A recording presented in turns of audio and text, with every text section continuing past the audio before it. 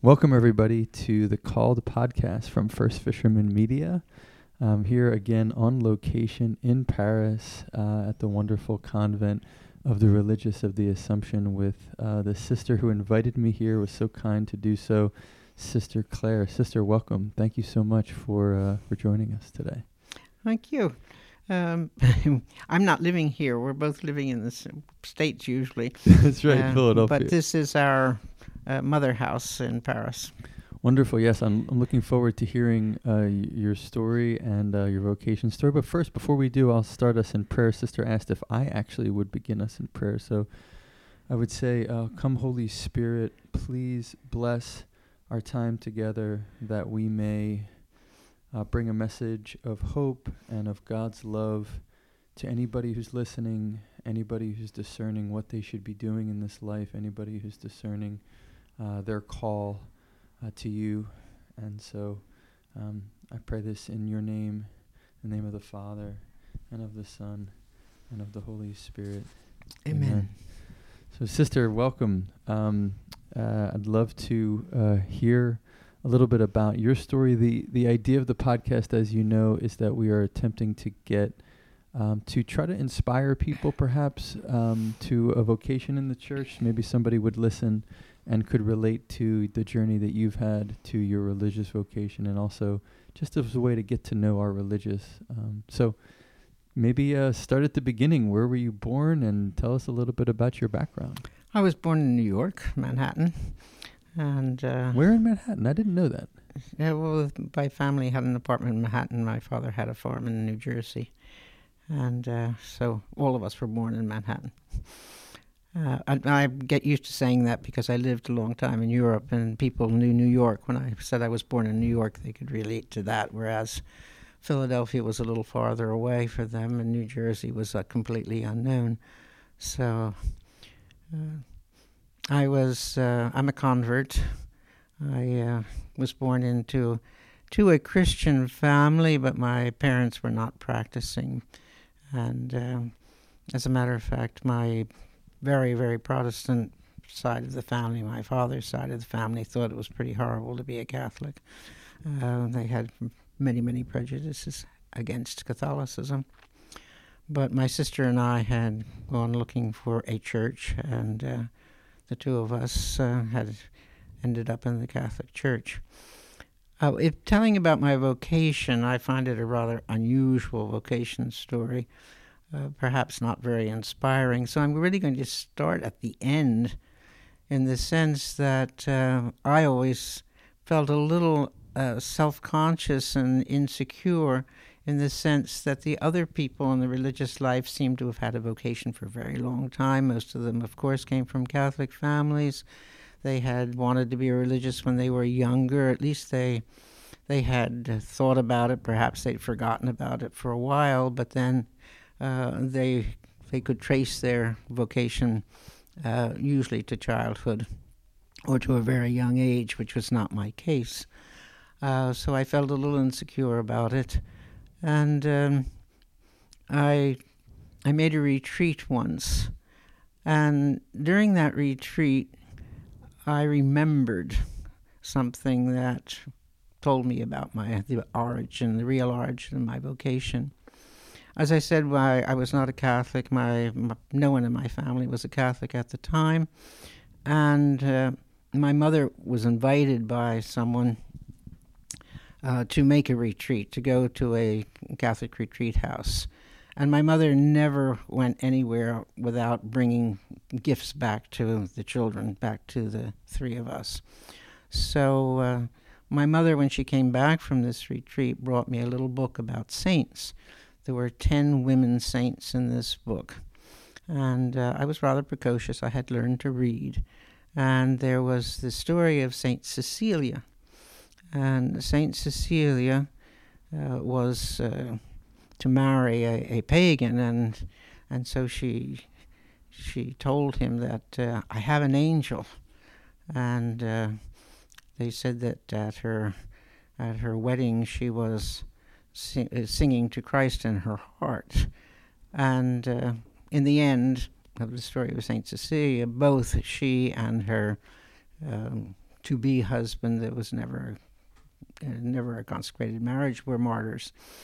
And Saint Cecilia also, because she was singing to Christ in her heart, became the patroness of music. And so those things stayed with me. And when I looked back, I realized I was only 6 years old when my mother brought that little book. And I was very impressed by Cecilia. And I was too young to understand anything about virginity, but I could understand about giving oneself totally to Christ and to God. And so then I had the satisfaction of knowing that my vocation went way back. But coming to the actual time of my vocation, I considered myself very worldly, and I guess other people did, because when we had retreats at the high school, they would talk to some of the girls about vocation. The sisters would talk to them, or the priests would. No one ever talked to me. No one ever asked me about a vocation. And I, though, would think about it. But my reasoning was rather strange. I just thought, I only have one life. It's not very long. And what's the best thing I can do with my life? And I thought, well, the best thing I can do with my life is to give it to God, and to serve God, and to prepare myself for heaven.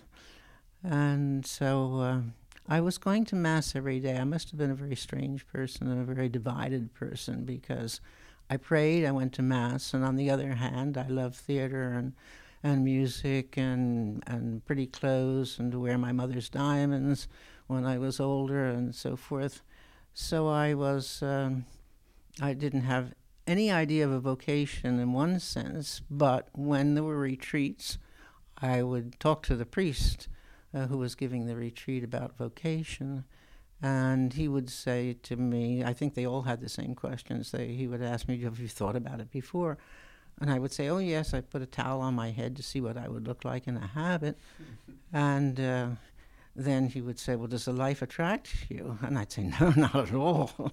And it was funny, because my idea of becoming a religious was just death. I mean, it was the end of everything that I thought was good and fun and worthwhile and so forth in this life. I actually, even up until the time when I entered, I just imagined you never ate again, which of course is crazy. So one day, though, I did make a retreat, and no, it wasn't a retreat. I take that back. It was a question. I just went to a priest with a question. I was very distressed about poverty. For some reason, I had an attraction to India. I imagined that I would marry somebody, and then I would be able to serve the poor. I would have that time. And it was a time when the Humane Vitae came out, and I was troubled by the idea of not being able to use birth control. And I went to ask this priest, about India and the overpopulation in India, and the church's teaching on birth control. Well, I guess, I don't know what answer he gave me. I can't remember that, because at the end of the conversation, he looked at me and said, you have a vocation. Vocation in those days meant vocation to the religious life. And I just remember I put my head in my hands, and then when I left, I think I was happy and distressed at the same time. And there was a dance that night, and fortunately I was with someone I knew very well, because I was completely distracted and was only thinking about what this priest had said. And so then I think I went and spoke to the superior of the sisters. It was the Sisters of the Assumption that I knew well, and she said, "Don't worry." I said, I don't know what my parents will say, And she said, "Oh, don't worry, I've helped other girls to run away," uh, which struck me very strange. And my mother was completely surprised. My father, as I say, my family was basically Christian, and my father's response was respect for the will of God. If that's what you think God wants of you, and so I was a senior in high school because in my time that was a usual time for young girls to enter the convent, and so I was very, very torn. I had enrolled in college. I had already made a down payment on my room. So I thought, I better get this over with. I probably don't have a vocation. They'll probably put me out. Someone told me that one person said, "You're so proud you wouldn't come out if you didn't have a vocation." Another person said that the sisters will be having cocktail parties if you stay. And so I had I just thought I have to respond and see if I have a vocation. So I thought I'll get this over with as soon as possible. I did not cancel my enrollment in college, and I thought I'll go in the summer, and they'll probably put me out, and then I'll just go on to college. So I entered in the heat of summer, and found that I was in the right place and stayed forever.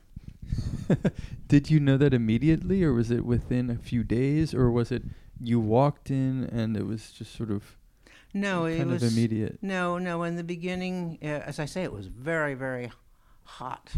It was August, and one thing was that I was still in lay clothes. And the sisters afterwards teased me because I had what was a charm bracelet. That was a bracelet with a lot of little trinkets hanging on it, and apparently it made noise in the corridors, and everybody knew when I was around. So I found it very, very difficult. I remember making the way of the cross, and the marble was so, I wanted to just put my face on the marble, the terrazzo floor, because it was cool. And it was difficult, but I was happy. I can't... and there was another thing that was very strange, because we were quite cloistered. And so I would look out the window, and I would see all the cars at night, and there was that strange feeling of the world is out there, and here I am. But as I say, I just knew I was in the right place. Even though you loved the theater, you loved many parts of the outside world, that was still clear to you. Oh yes, because I had such an absolute idea of, as I said, I thought you just gave up life in some way when you entered the convent. That I remember as young sisters, we would say we have more fun than people, in the sense that it was just a completely different life, and I guess I threw myself into it, and I found that this was where I belonged. When you say cloistered, does that mean you never went out in the beginning? There was sort of you were always in the convent? Yes, we didn't go out. I didn't go out until I was teaching, and until How many years accompanied in? students, no, I take that back. I went out for some of my studies, because we were a group, and actually college professors came in and taught us, but there was a point where I had to go out to college, and so we did it was a wonderful time for studies, because we had both our religious studies and our secular studies, and it was all the preparation for Vatican II. So we were brought up on Vatican II theology, and is that what you were studying, theology, in college? We studied theology, but I did my secular university at the same time. Majored in English. Actually, I majored in humanities. When I went on to get my graduate degree, I had to take more credits, because I had something like 12 credits in practically everything. but I didn't have enough credits to major in anything, so then I had to take some extra courses, and I majored in English literature. So for a whole first period of your vocation, you were cloistered except for going to college, essentially. So other than going to class Or the doctor. You would stay in. Right. What was your daily life like in the cloister? Our daily life was, number one, it was wonderful in the sense that it was really poor. I was sleeping in the equivalent to an attic. And this was in Philadelphia or New York? This was in Philadelphia. Okay. This was in Philadelphia, where I had gone to school.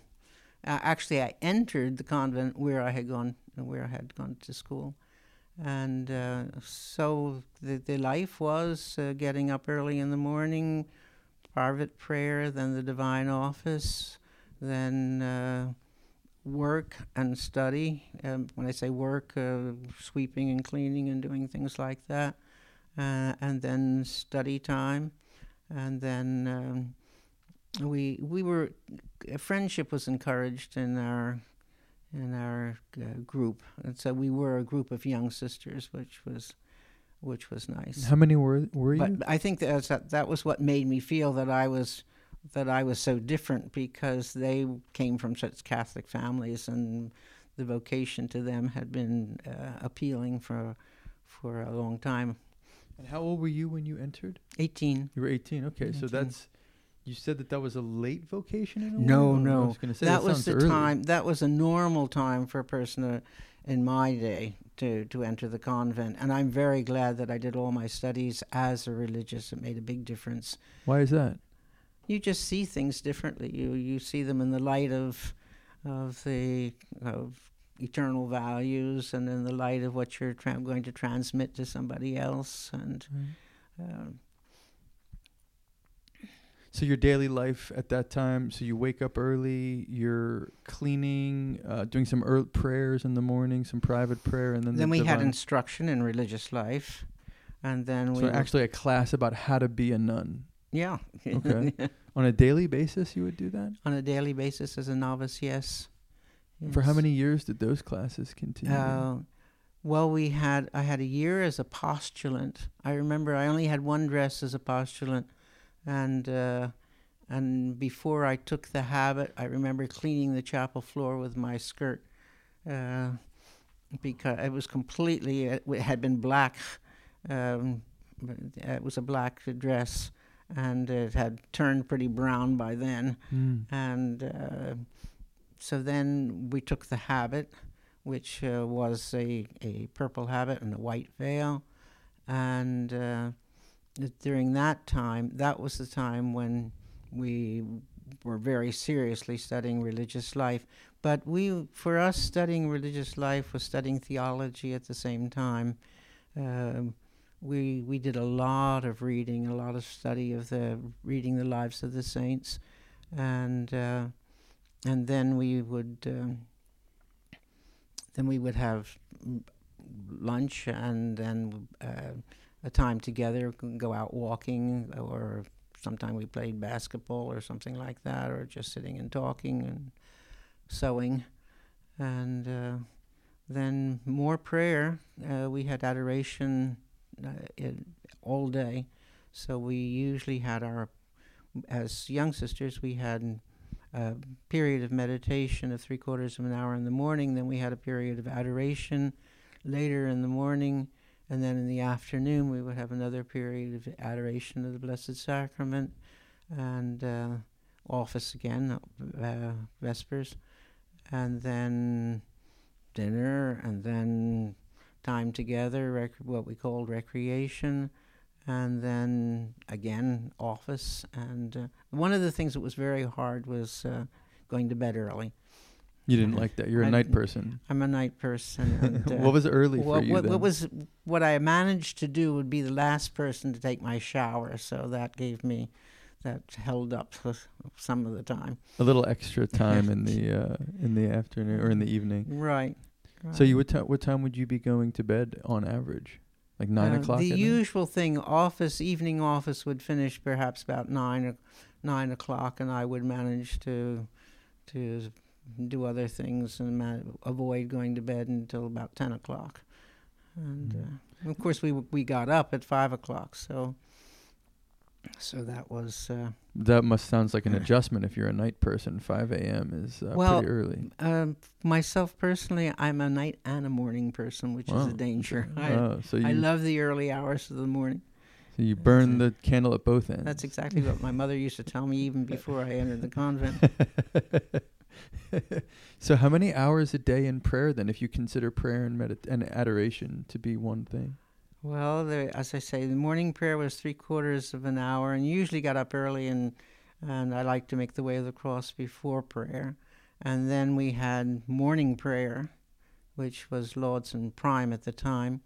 And then the adoration was like a half an hour later in the morning. And then we had, again, we had prayer at noontime, again, the Divine Office, which we sang. And then we spent a lot of time in liturgy. And we had, so we had singing lessons and lessons in Latin, because the office was in Latin at that time. I had done a lot of Latin already in high school. Do you still speak it? For a long time I used to speak it to myself to make sure I still remembered it.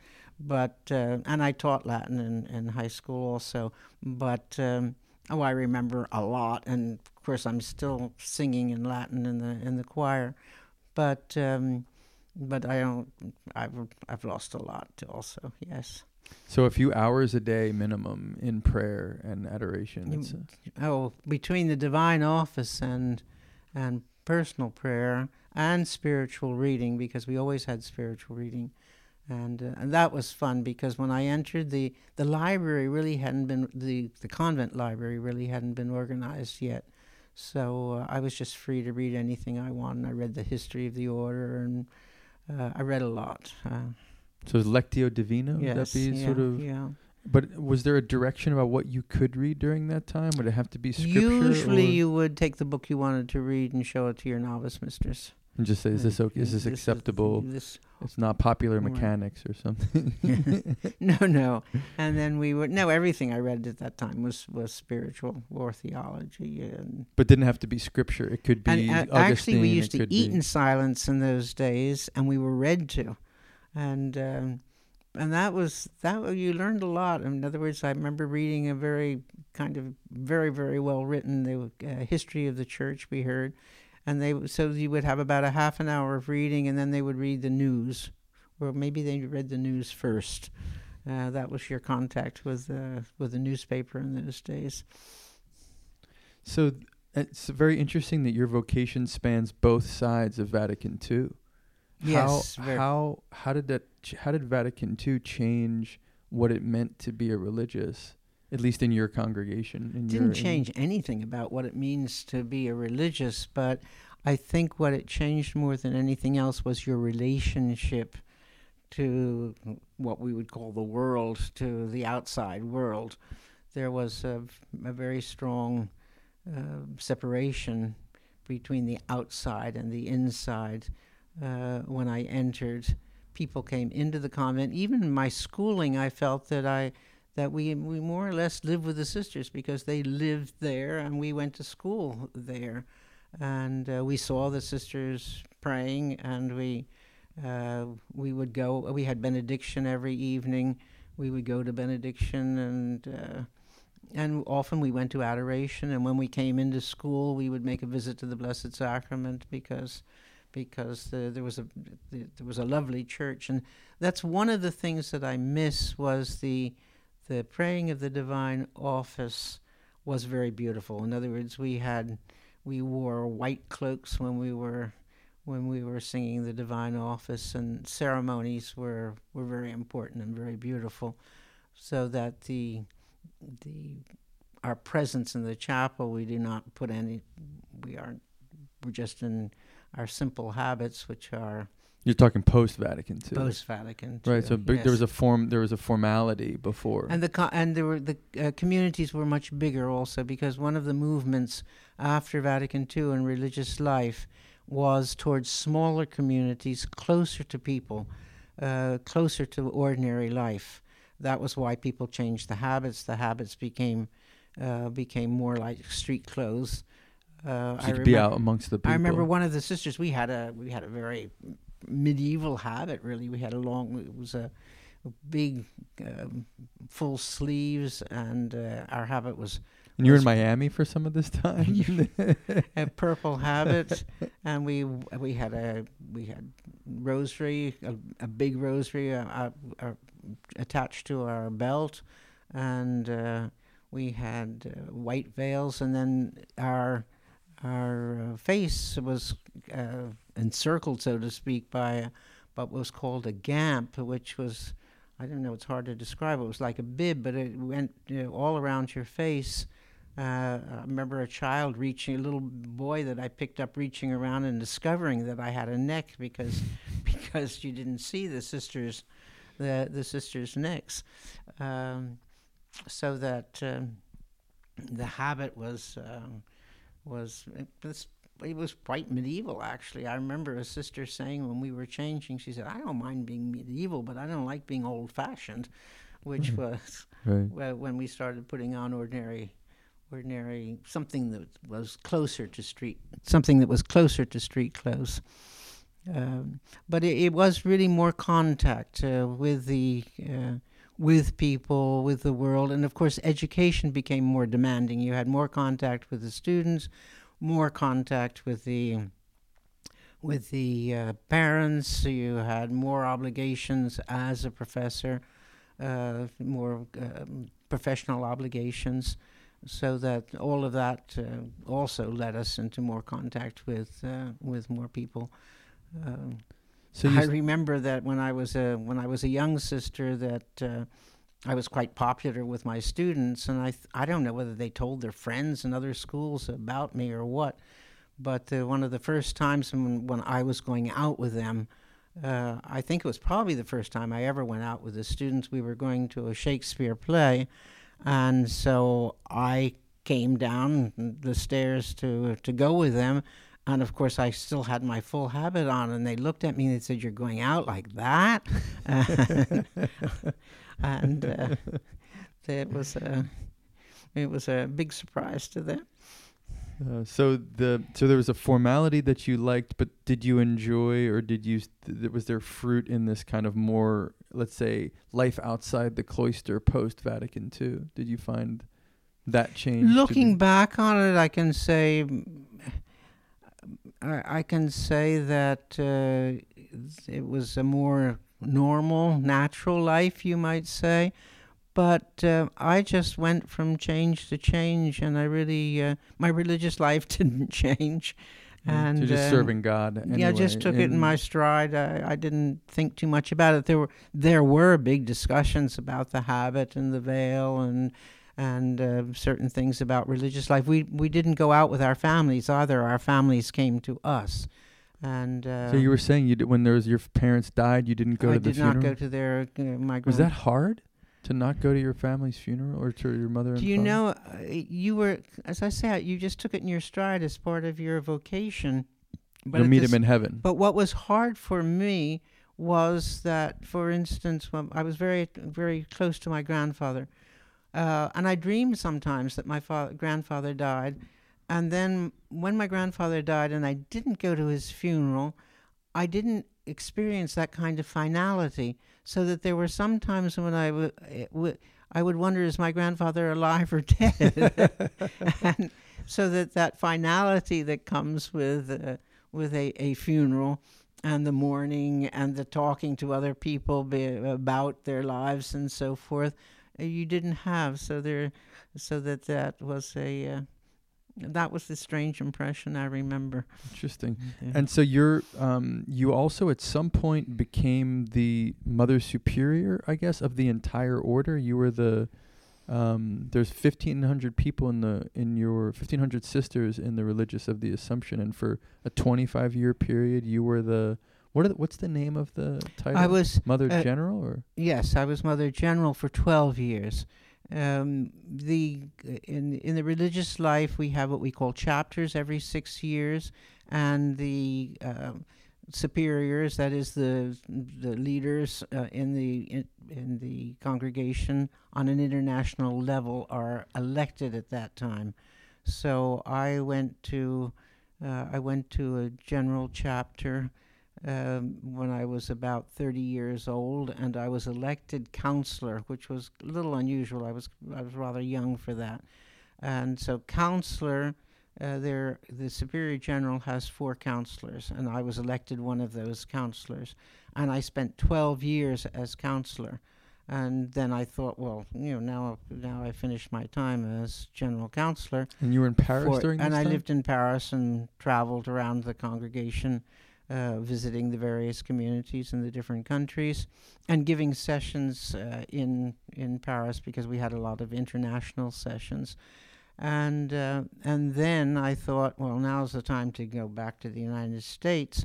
But what I didn't realize was after 12 years, I was very well known in the congregation, and that was, I think, how I was elected Superior General, and I was Superior General to you for 12 years, yes. How was that? Was that because in a way, at least the beginning of your formation was you're cloistered, you're in a small group of people, and then gradually God is bringing you to this place where now you're not the boss. What's the best way to put it? You're the leader, let's say, of 15. Was there 1,500 sisters, or maybe more at that point? No, I guess it was really about the same number, and maybe we're not as many as 1,500 right now. But I would say with because after Vatican II, as most people know who know the history of the Church, there was a big hemorrhage among priests and religious. And we didn't lose that many sisters. I think our prayer life was responsible for that.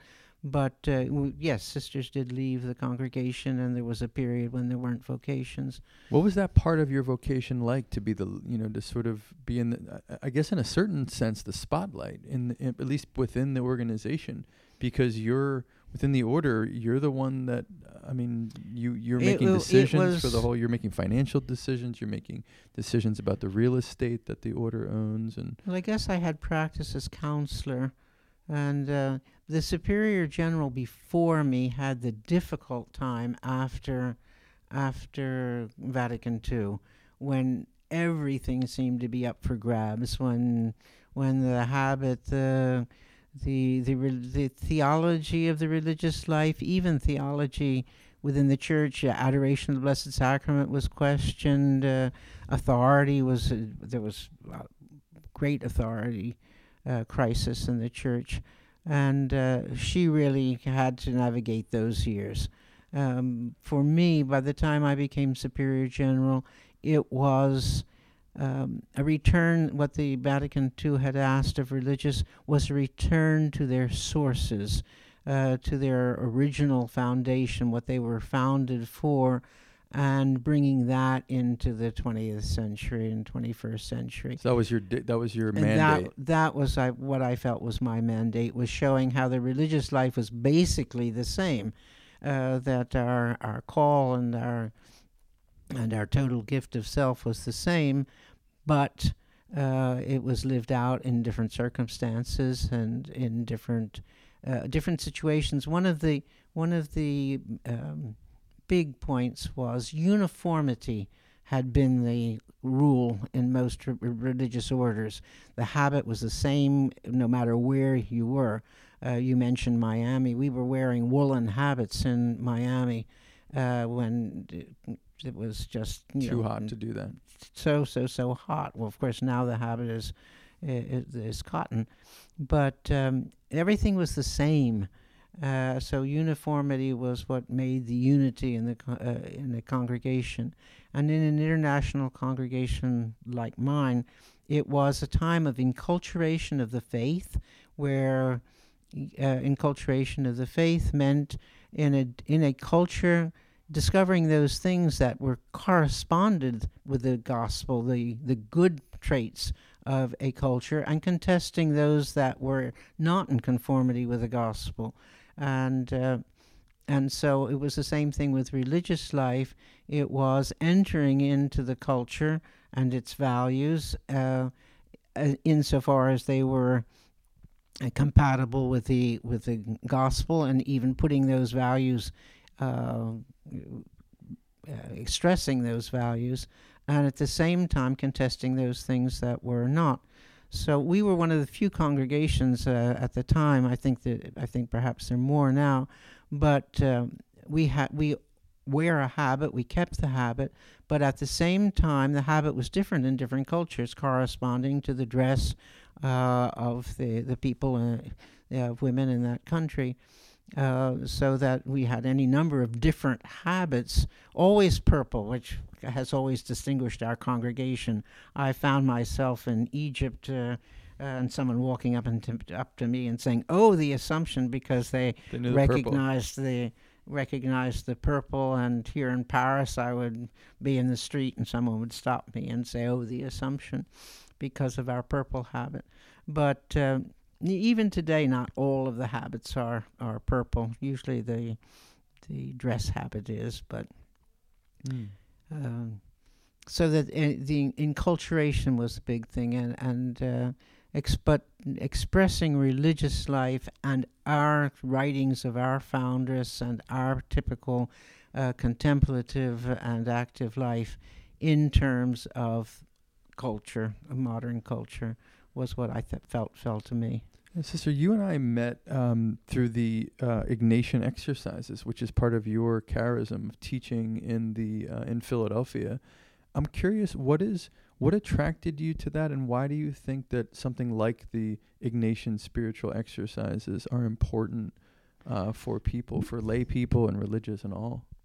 It's interesting that you asked that, because the exercises, I've been giving the exercises for about 40 years, and the exercises of St. Ignatius, my attitude toward them is that they really introduce people to a spiritual experience and a life with Christ.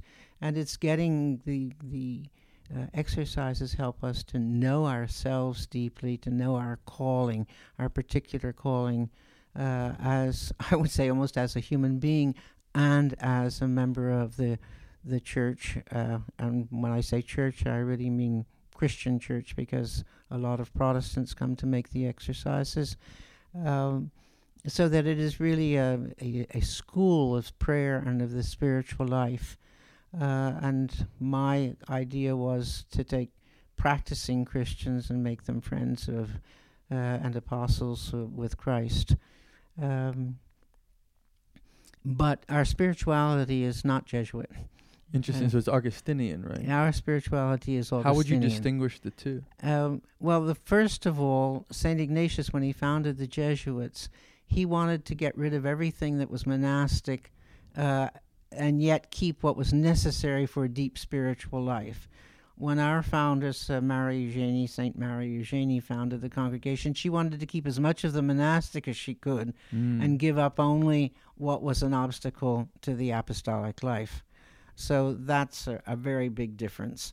And the monastic life, I would say that the contemplative life is really wanting to be in the presence of God, wanting to be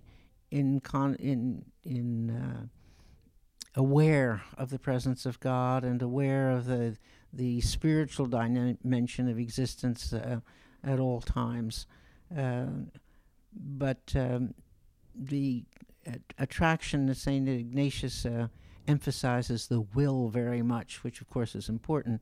The choices that you make and why you make them, and the choices that God is calling you to make. But the contemplative life and the Augustinian way is more by attraction, more by being drawn by the love of God. So that there are two famous quotations of Augustine, I think, that describe his spirituality. One of them is, "You have made us for yourself, O Lord, and our hearts will find no rest until they rest in thee." So your focus is always on God.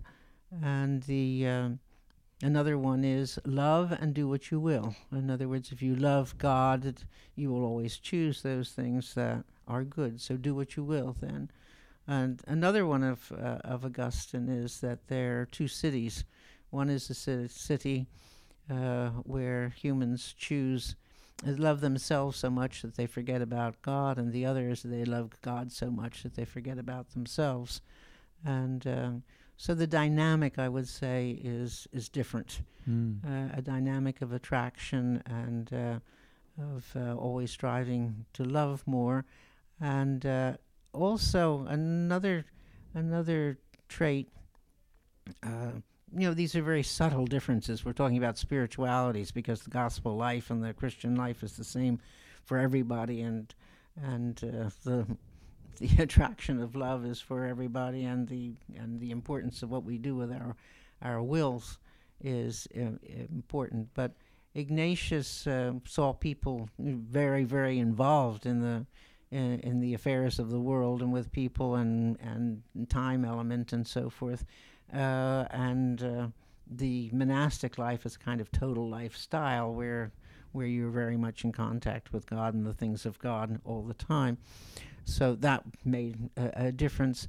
Another difference is that when you make the exercises, the emphasis is on Jesus poor and humble, and none of the exercises really take you to what Augustine would call the total Christ. It's centered on the exercises are centered on the human life in this world of Jesus and how he lived it.